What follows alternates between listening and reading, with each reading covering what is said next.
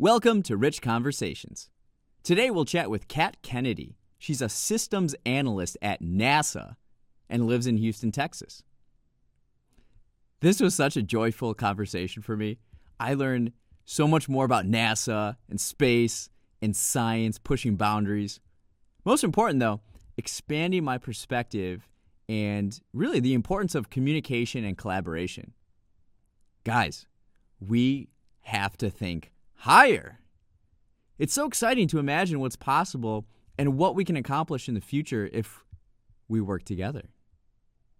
Kat's a great follow on Twitter. Her handle is Tycatosaur2112. She's also a big fan of dinosaurs.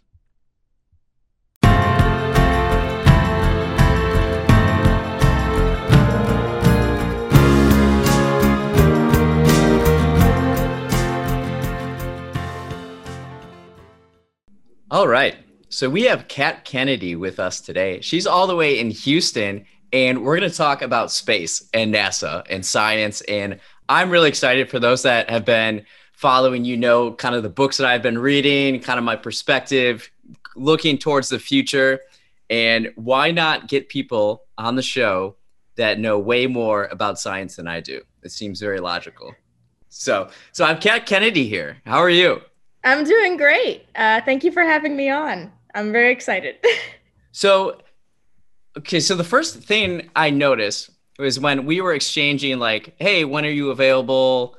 And then usually there's short windows for the guests, but your schedule seemed to line up very perfect with mine, which is like, we're recording this late morning. And so it's like around 11 a.m. and you don't go to work till 2, you said. Correct. So we work shift work at NASA. I would say most workers do. So there's 3 shifts in my department. There's first shift, which is 5:45 in the morning to 1:45 in the afternoon. And then there's handover for 15 minutes for the next shift. That's the shift I'm on, which goes to 9:45 at night. And then night shift comes in from 9:45 to 5:45 in the morning.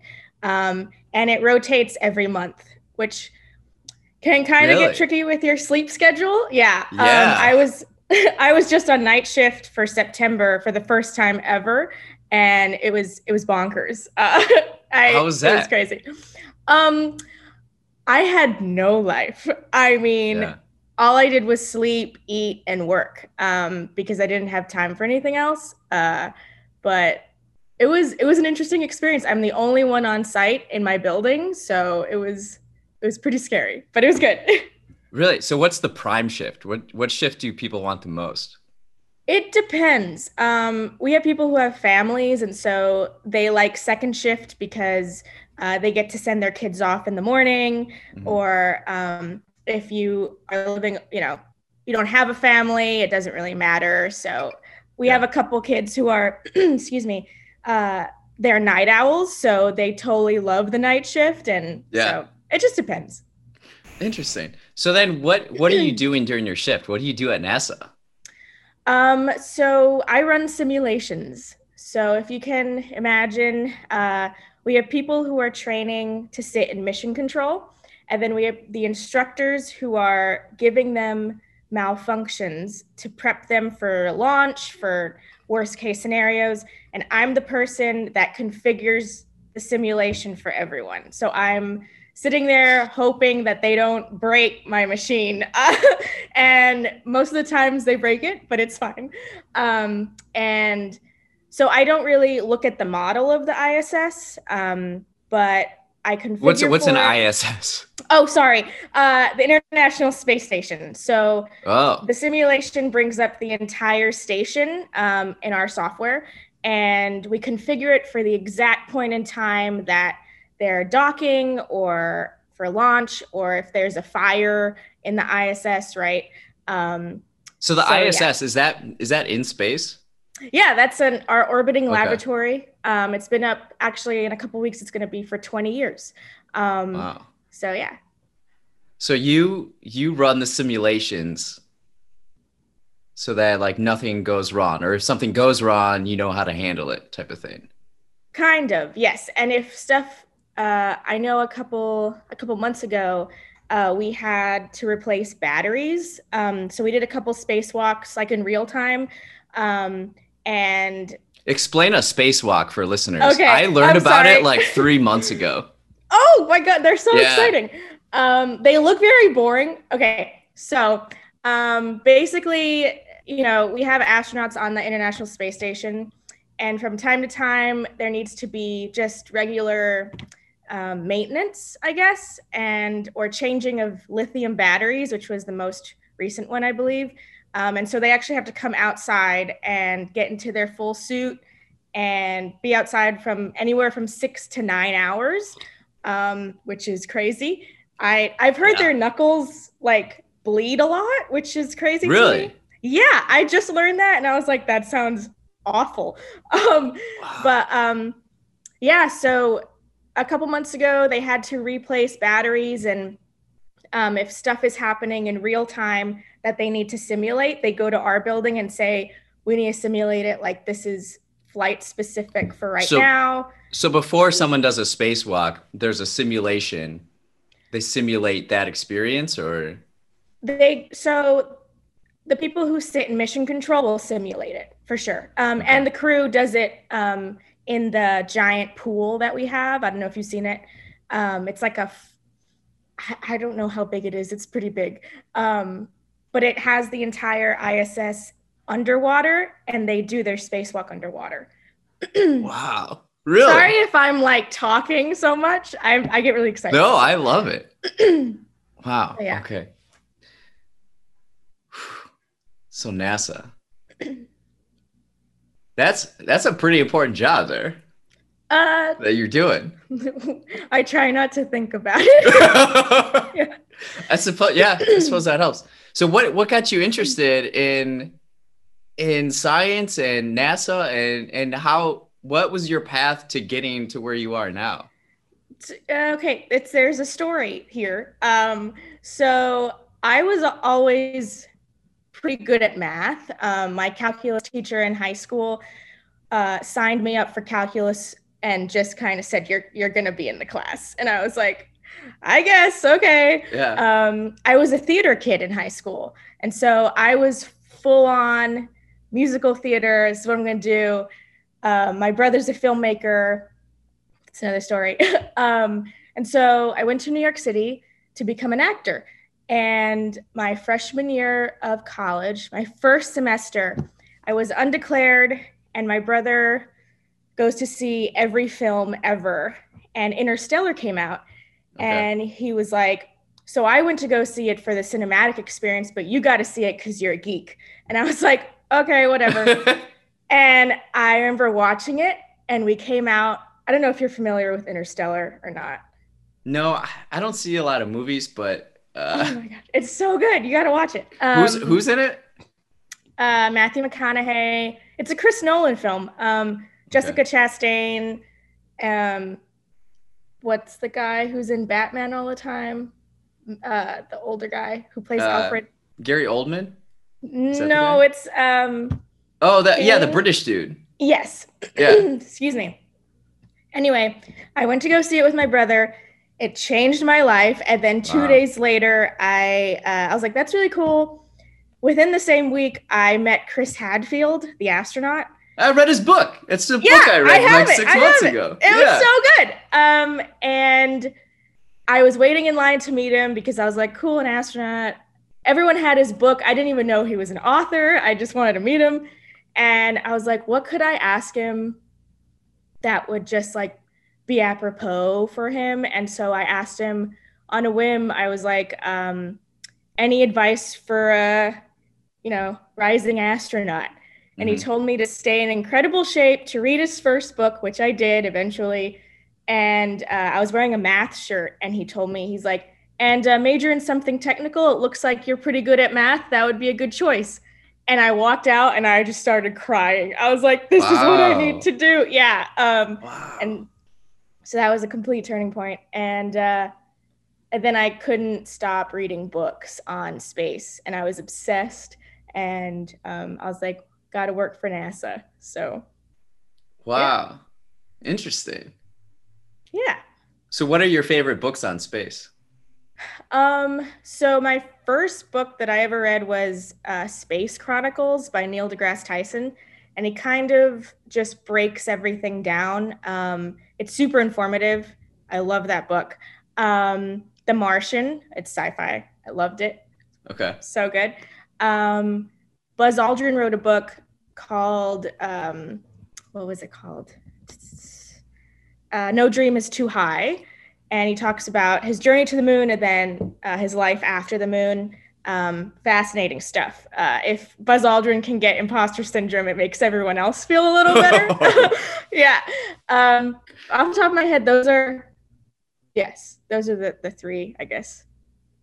Okay. Oh, So I read the An Astronaut's Guide to Life on Earth. Yes. Read that one, and then this summer I read Pale Blue Dot by How Carl did you Sagan. like it?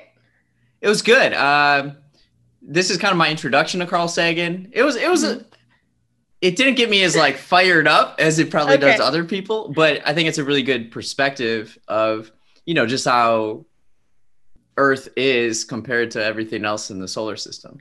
For sure. Yeah. Yeah. I have that book too, and I've skimmed it for research, but I actually haven't like sat down to read it, which is probably sacrilegious. But yeah. Carl Sagan's I noticed you mentioned Neil deGrasse Tyson and reading his book. I saw that you have a photo with him. Oh, yes. You have photos with other celebrities, including Conan O'Brien and Geddy Lee from Rush, right? Yes. Yeah. Oh, yes. Probably the best one. So what was Neil deGrasse Tyson like? I was actually wearing the same shirt that I wore to meet Chris Hadfield to meet Neil deGrasse Tyson. It was a couple years later, and he picked me out of the crowd because he was being surrounded, and I was waiting to ask him or just meet him, I think. And he picked me out of the crowd, and he goes, "I love your shirt. What's your favorite kind of math?" And I was like, I don't know. And I was like, calculus? Not my favorite, but he's kind of a gentle giant. The man is huge. I mean, I don't know if you saw his hand. It's like a bear claw. Yeah. But he's very I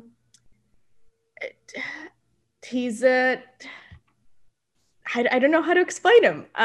Exactly how you see him on TV. But very, very kind, very kind. So you're living in New York City, and then you realized, I'm really into space. I wanna pursue this. So what's the next step after that? Where'd you go? What'd you do? So I went into teaching. Really? Yes.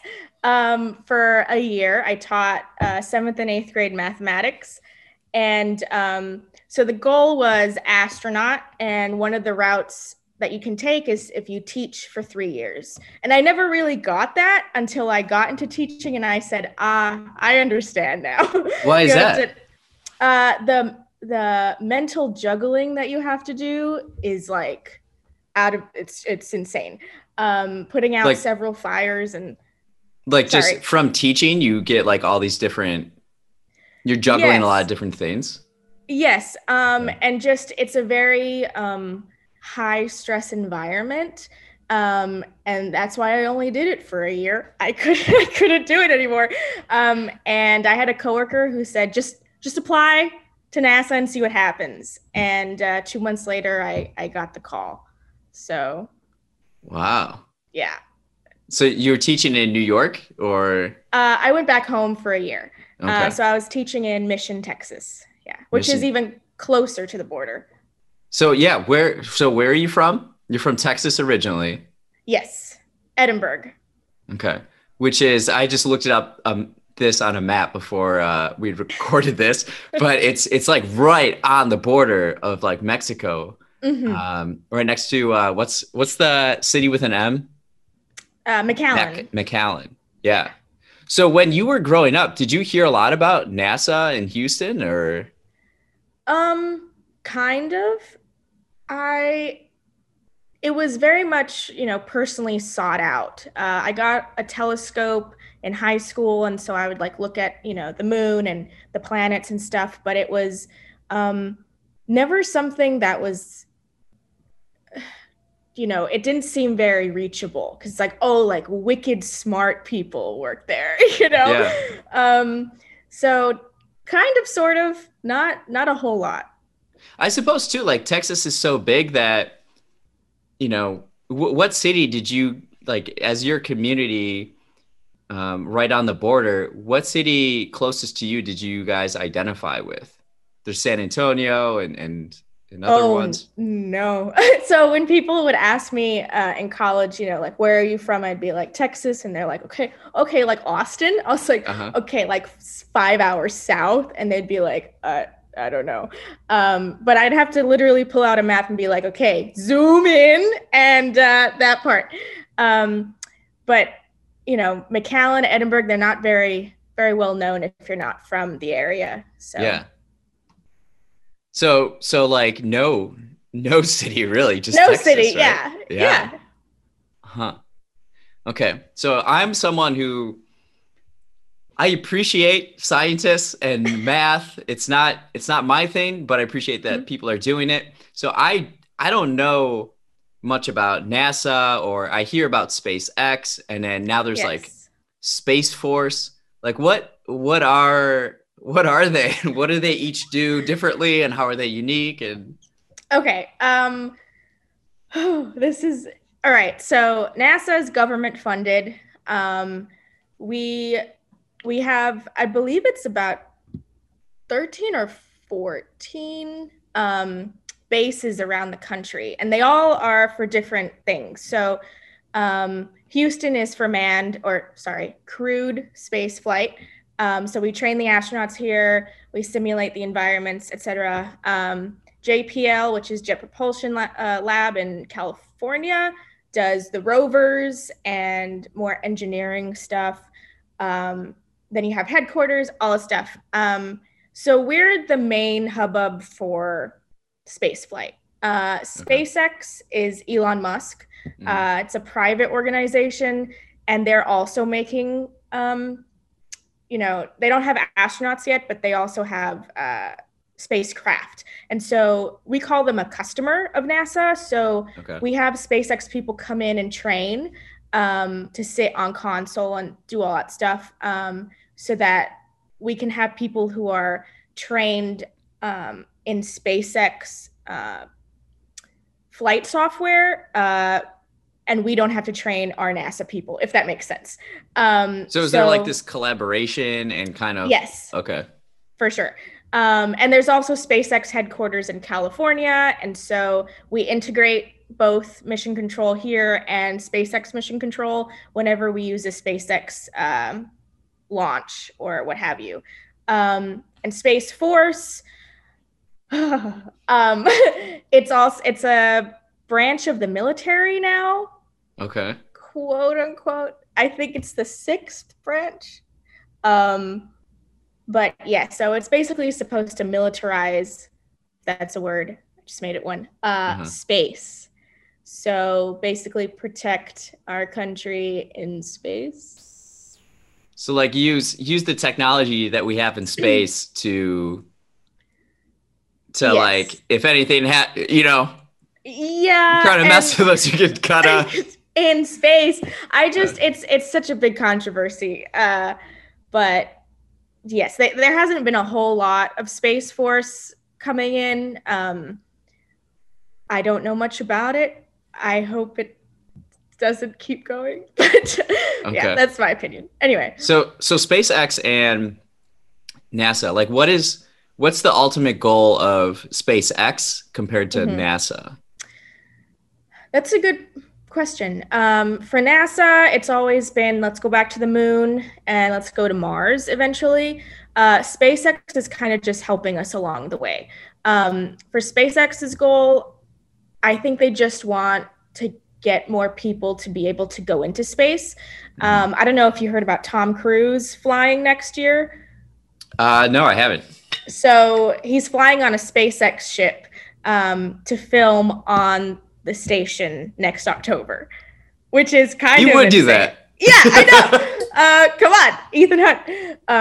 And So SpaceX wants to make it more readily available for the public, and so that we can commercialize space. And NASA is just very much, I would say, like more classic and more. It's more like the science of it, and the like exploration, and just the nerdiness of it, I would say. Yes, thank you. That's a great way of saying it. Yeah.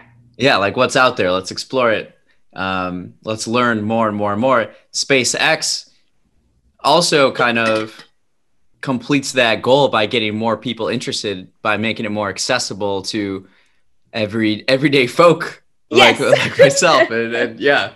Which is cool too. I think it's a great way of expanding and educating everyone and saying, hey, like, perspective and all that good stuff. I just think there needs to be necessary precautions, of course, before they go for it. But yeah. So you mentioned perspective. Why don't you give listeners and viewers a perspective of Earth in relation to the solar system? Okay.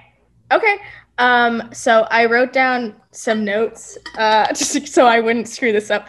Okay, so we have our Earth, and it's the Sun, Mercury, Venus, which is our sister planet because they're about the same size as us. Which one? Venus? Venus, yes. Okay. Venus, Earth, Mars, Jupiter. I have it on a tattoo, so I never forget. But nice. Jupiter, Saturn, and then Uranus and Neptune. After that, you have Pluto. But Pluto has not completed an entire orbit since we discovered it in the 30s. So Pluto's way out there. Yeah. Do you want me to keep expanding or just? Oh, keep expanding, yes. Okay. So you got Pluto, that's way out there. And then you have this thing called the Oort cloud, Oort. And basically it's just like this thing that surrounds our solar system of like icy debris and just like these rocks, and it surrounds it. After that. So we have like Earth is it like a galaxy? So we're in a galaxy, right? So yeah. So oh, wait, no, solar system. Earth is in a solar system, right? Correct. And then the solar system is in a galaxy. Correct. Okay. And so in galaxies, it's been theorized that in every center of the galaxy, we're in the Milky Way, there's a black hole. And we're very far away from the black hole, but the Milky Way galaxy has like hundreds of thousands of suns or stars, with hundreds of thousands of planets. In the Milky Way? In the Milky Way, yeah. Oh. So if you think of our solar system times 100, 200,000 of them, it's pretty wild. So that's the Milky Way, and to get to the center of our Milky Way from us, it would take light, which is the fastest thing known to men, 100,000 years to get to the center where the black hole is. Wow. Which is huge. After the Milky Way, we have our local group, which is just, I don't know why I keep doing air quotes. Sorry. After the Milky Way, you have our local group, which is just a smattering of other galaxies, the same size, if not larger than our galaxies. After that, you have the Virgo supercluster, which is thousands of galaxies, and within them, hundreds of thousands of planets and stars. After that, you just have the observable universe to what we know it as. And it's crazy to think about. Yeah. Yeah. I don't know. I think it's a very, I actually said to a friend the other day, I was like, he was asking me like, why aren't more people looking up, and just saying like, our day-to-day is so not relevant sometimes. And I was like, well, some people like their universes small, and that's okay. They only like it, and some people like them really big. Well, it's interesting. So I grew up on a farm in Wisconsin, and so I can see the stars. and I live here in Chicago. And this summer, there's not a whole lot of things to do Hmm. with COVID and everything. So it's like, why don't we just camp out on the farm? So I had Yeah. some friends here that are from the city. One of my friends is from Mexico City, so he's never been out to the countryside. So we're going up to Wisconsin, Mhm. and then we're camping out, and we can see their stars. It's vivid and it's Hmm. wonderful, and it's interesting that you could look to the northeast and you could see like a lot of light. And they're Hmm. like, "What's that?" And I said, "That's Milwaukee." So like, "Oh wow!" So if you're in the city, there's so much light pollution that you don't get to see the stars. Right. Right. Yeah, you're absolutely correct. Just, I mean, where I'm at, I can see a few stars and I can see, the bright planets if they're in the sky, but it's definitely worth it to go somewhere where there's no light pollution and just look up and be like, "Oh my God," just be mind blown. It's one of the best things ever. Like, What in where where have you been, like mhm. without a telescope, where you were the most awestruck by the stars? Um, I went to Colorado last summer and I went with this group. It was actually for a dinosaur dig. Oh, And we did nice. all things dinosaur. It was awesome. But we stayed out. Oh gosh, the name slips, but I want to say it was Colorado Springs. We stayed in yurts and we could stay in a yurt or we could stay in the hotel. And I was like, I'm going full yurt. What's a And yurt? it's like it's like a glamorized teepee almost. Oh, Like okay. it has like heating and like a bed, and it was really cool. But you could hear the wind very vividly. Um, but I remember walking outside and I was like, I have to go outside at like 3 a.m. I'm gonna wake myself up. And I walked outside, and obviously, your eyes get used to it, but it was like you Mm. could see the I don't want to say space dust, but you could see pieces of the Milky Way. And I Wow. was just like, I was out there for like 30 minutes, and I was like, you can't get better than this. And then you saw the mountains, and oh, it was amazing. Wow. Yeah. But yeah, it's awesome. So what recent event has NASA the most excited? Um, so that's already happened like recently Yeah. or like okay. I would say we had a demo 2 launch back in May. It was the first time that we had crew on a SpaceX spacecraft. Okay. And it was the first time since the end of the shuttle mission, which it started in the 80s and it ended in 2011, that we launched from American soil. So that was huge. It was Bob and Doug were the astronauts, and they went to the station. They stayed for a couple months, and then they came home on the same ship, and they made it safely. But Wow. first time commercial vehicle that has been crewed, and first time on American soil in about 10 years. So that was huge. Wow. I actually did their final simulation before launch. So I was like, no pressure. Wow. So Yeah. you mentioned two astronauts. How many people behind the scenes are there working to make sure that everything goes right? At Houston, or what do So you there's so many people that they're in there's different cities and yeah. different countries, Um maybe. yeah. I would say my dad asked me this a couple days ago and he was like, "How many people work at NASA?" And I was like, "I have no idea."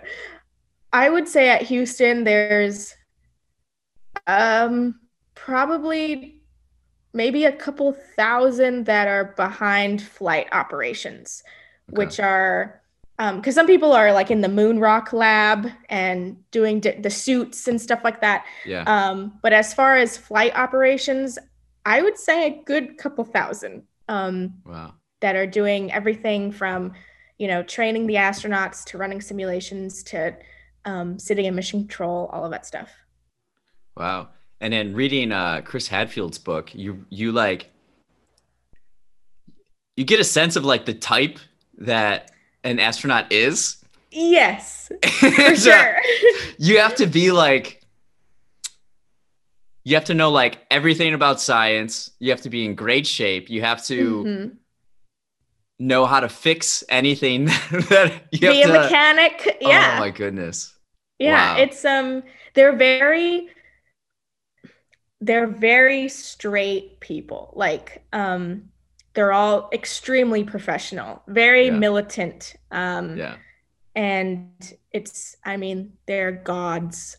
Their resumes are like scrolls long. It's Yeah. amazing. Wow. So what's something that NASA is excited about in the future of like discovering, potentially discovering? Yeah. I would say the next we're in the Artemis generation, and so Artemis, in Greek mythology, is the twin sister of Apollo, and Apollo we landed on the moon, Okay. and so Artemis is supposed to land the first woman on the moon, and so Artemis 1 launches in the summer of 2021. And Artemis 2 and 3 are supposed to take the first crew back to the moon. And Okay. boots on the moon by 2024. So that's like we're starting simulations on that, and it's extremely exciting. What do you mean like boots on the moon? What does that mean and how is that different than like in the 60s when someone walked on the moon? Yeah. So we're definitely we're putting out satellites before we even put crew on the ship. And we're also launching Gateway, which is basically going to be a station, like a gas station that orbits the moon, for like a launch pad to Mars. But boots on the moon, Really? sorry. Yeah. And so we're also pulling from different space organizations, Blue Origin, SpaceX. I think there's 11 that are helping us get to the moon, that are 11 building what? 11 what? Like 11. like space organizations that Okay. are just like building stuff for us.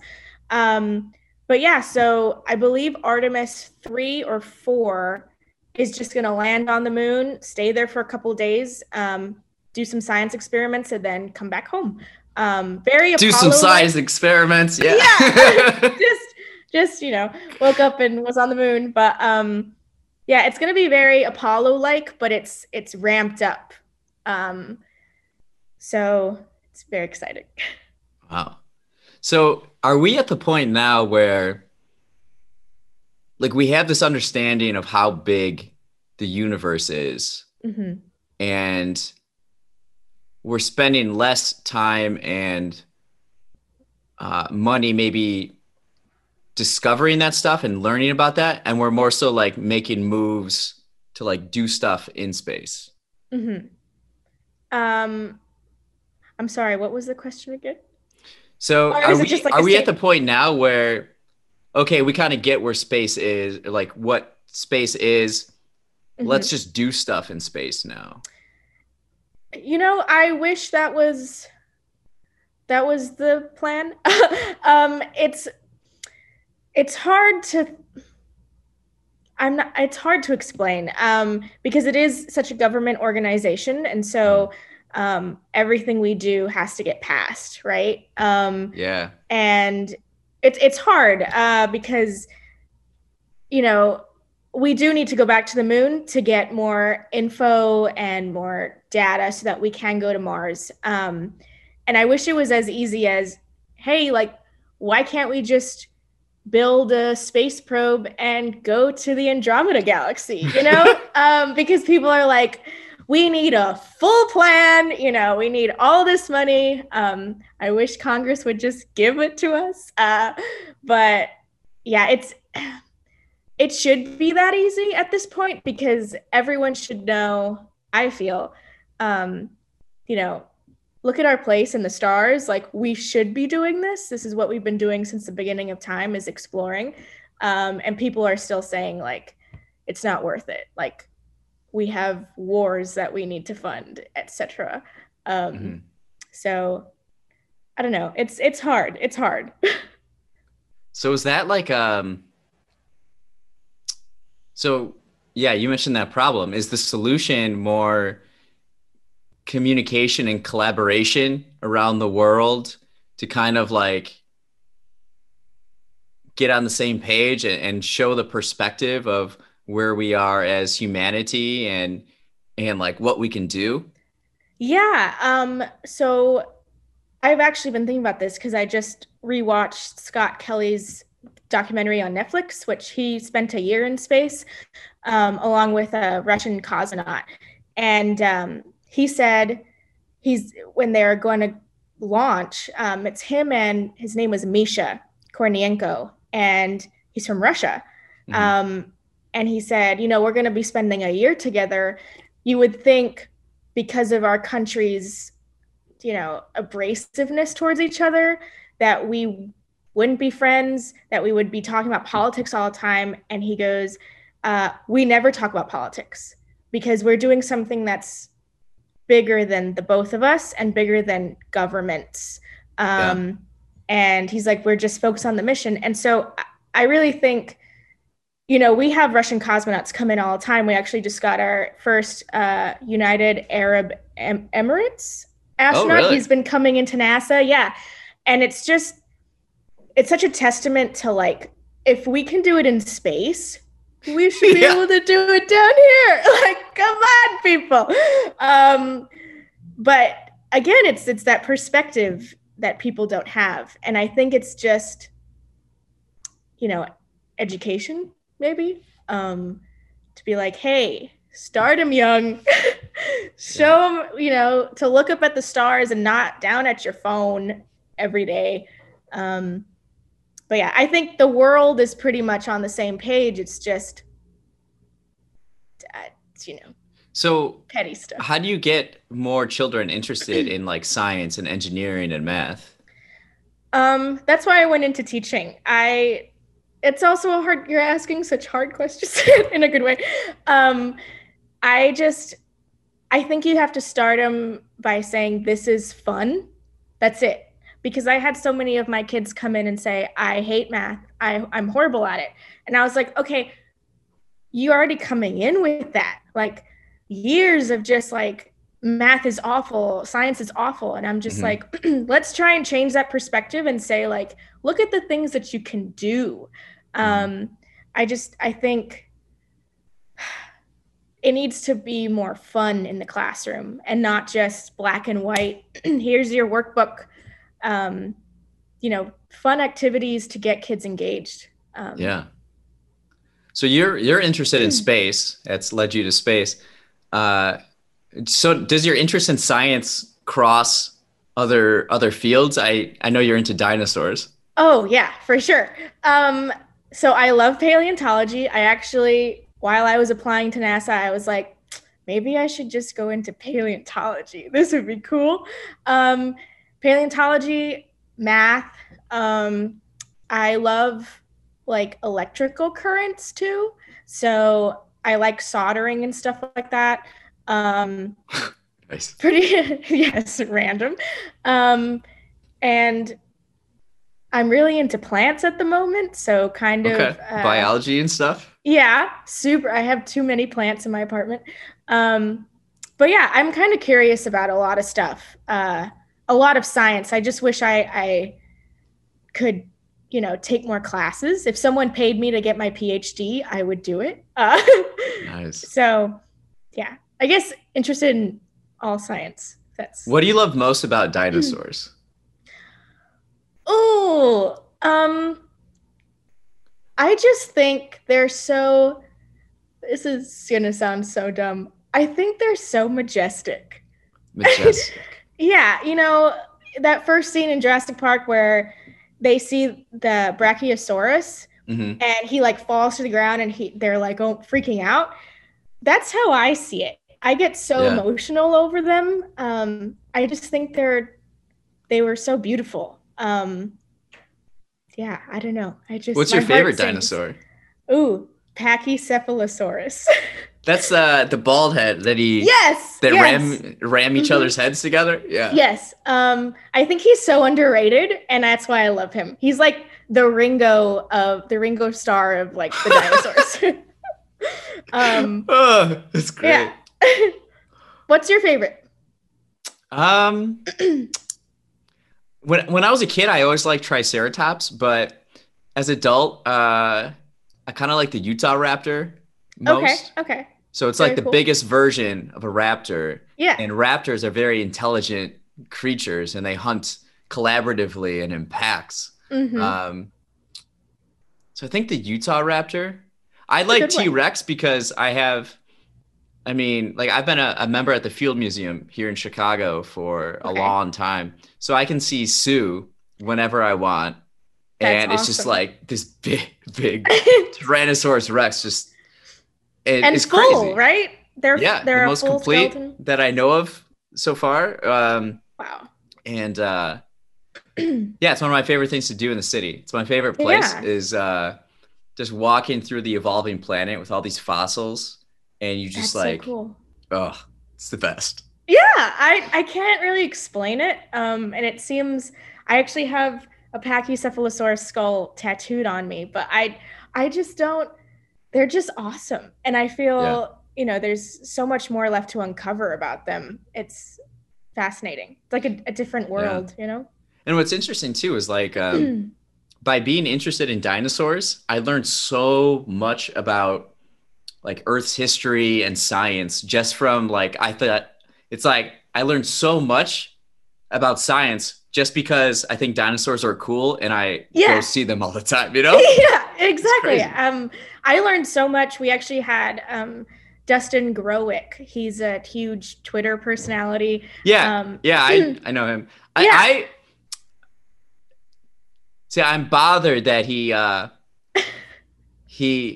takes so many photos and interacts with my girlfriend Sue all the time. Because I'm yeah, here with Sue I and it know. feels like, oh, Does Sue follow you? Because Sue followed me, and I was like, this is the best. This is better than NASA right now. yeah, Like like Sue Sue for follows me. people listening, Sue the T-Rex, that Twitter account is like famous. Yeah, It's so engaging. It's hilarious. it is. But yeah, we had him on our Colorado trip, basically as our dino expert, Oh, that's awesome. He and seems like a cool dude.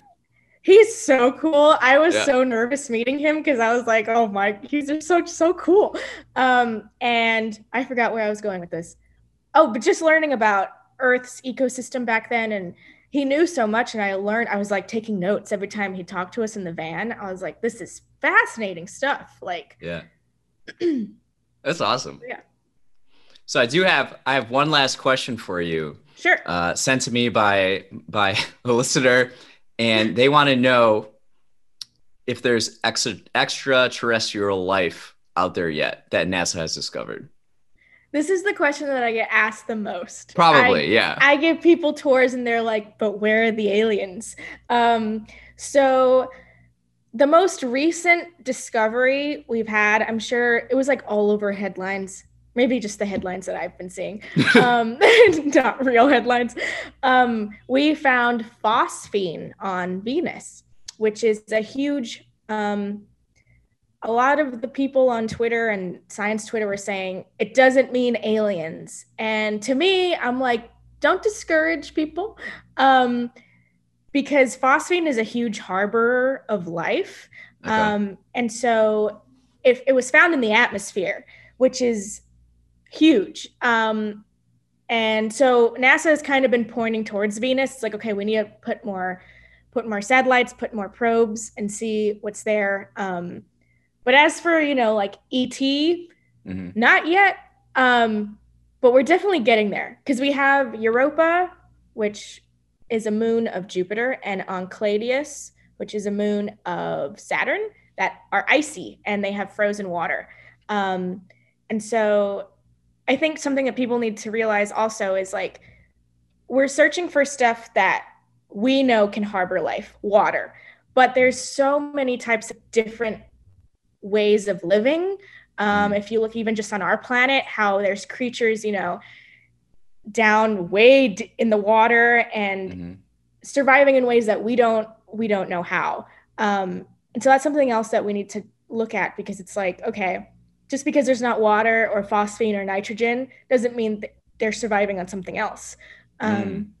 So I guess Venus is the most recent discovery. Okay. So I hope that answered the question. Interesting. We're still looking. Still looking, yeah. But as big as our universe is, it's totally possible. Yeah. Well, I actually do have another question. Sure. I'm looking at your bookshelf behind you. Yes. And I've never seen a bookshelf like that. It's like... It's a dinosaur. Wait, it's a dinosaur, yeah. Yeah. I think he's supposed to be a T-Rex. He looks a little more like Godzilla with his spikes. Yeah. I see that now. Yeah. Definitely found it in the kids section. Nice. But yeah, I saw him and I had to bring him. I was like, that's the only bookshelf I need. Yeah, absolutely. Well, thanks for coming on today. I appreciate this. Thank you for having me. Thanks for listening to Rich Conversations. Again, you can follow Kat at Tycatosaur2112. Have a blast today. Make it out of this world.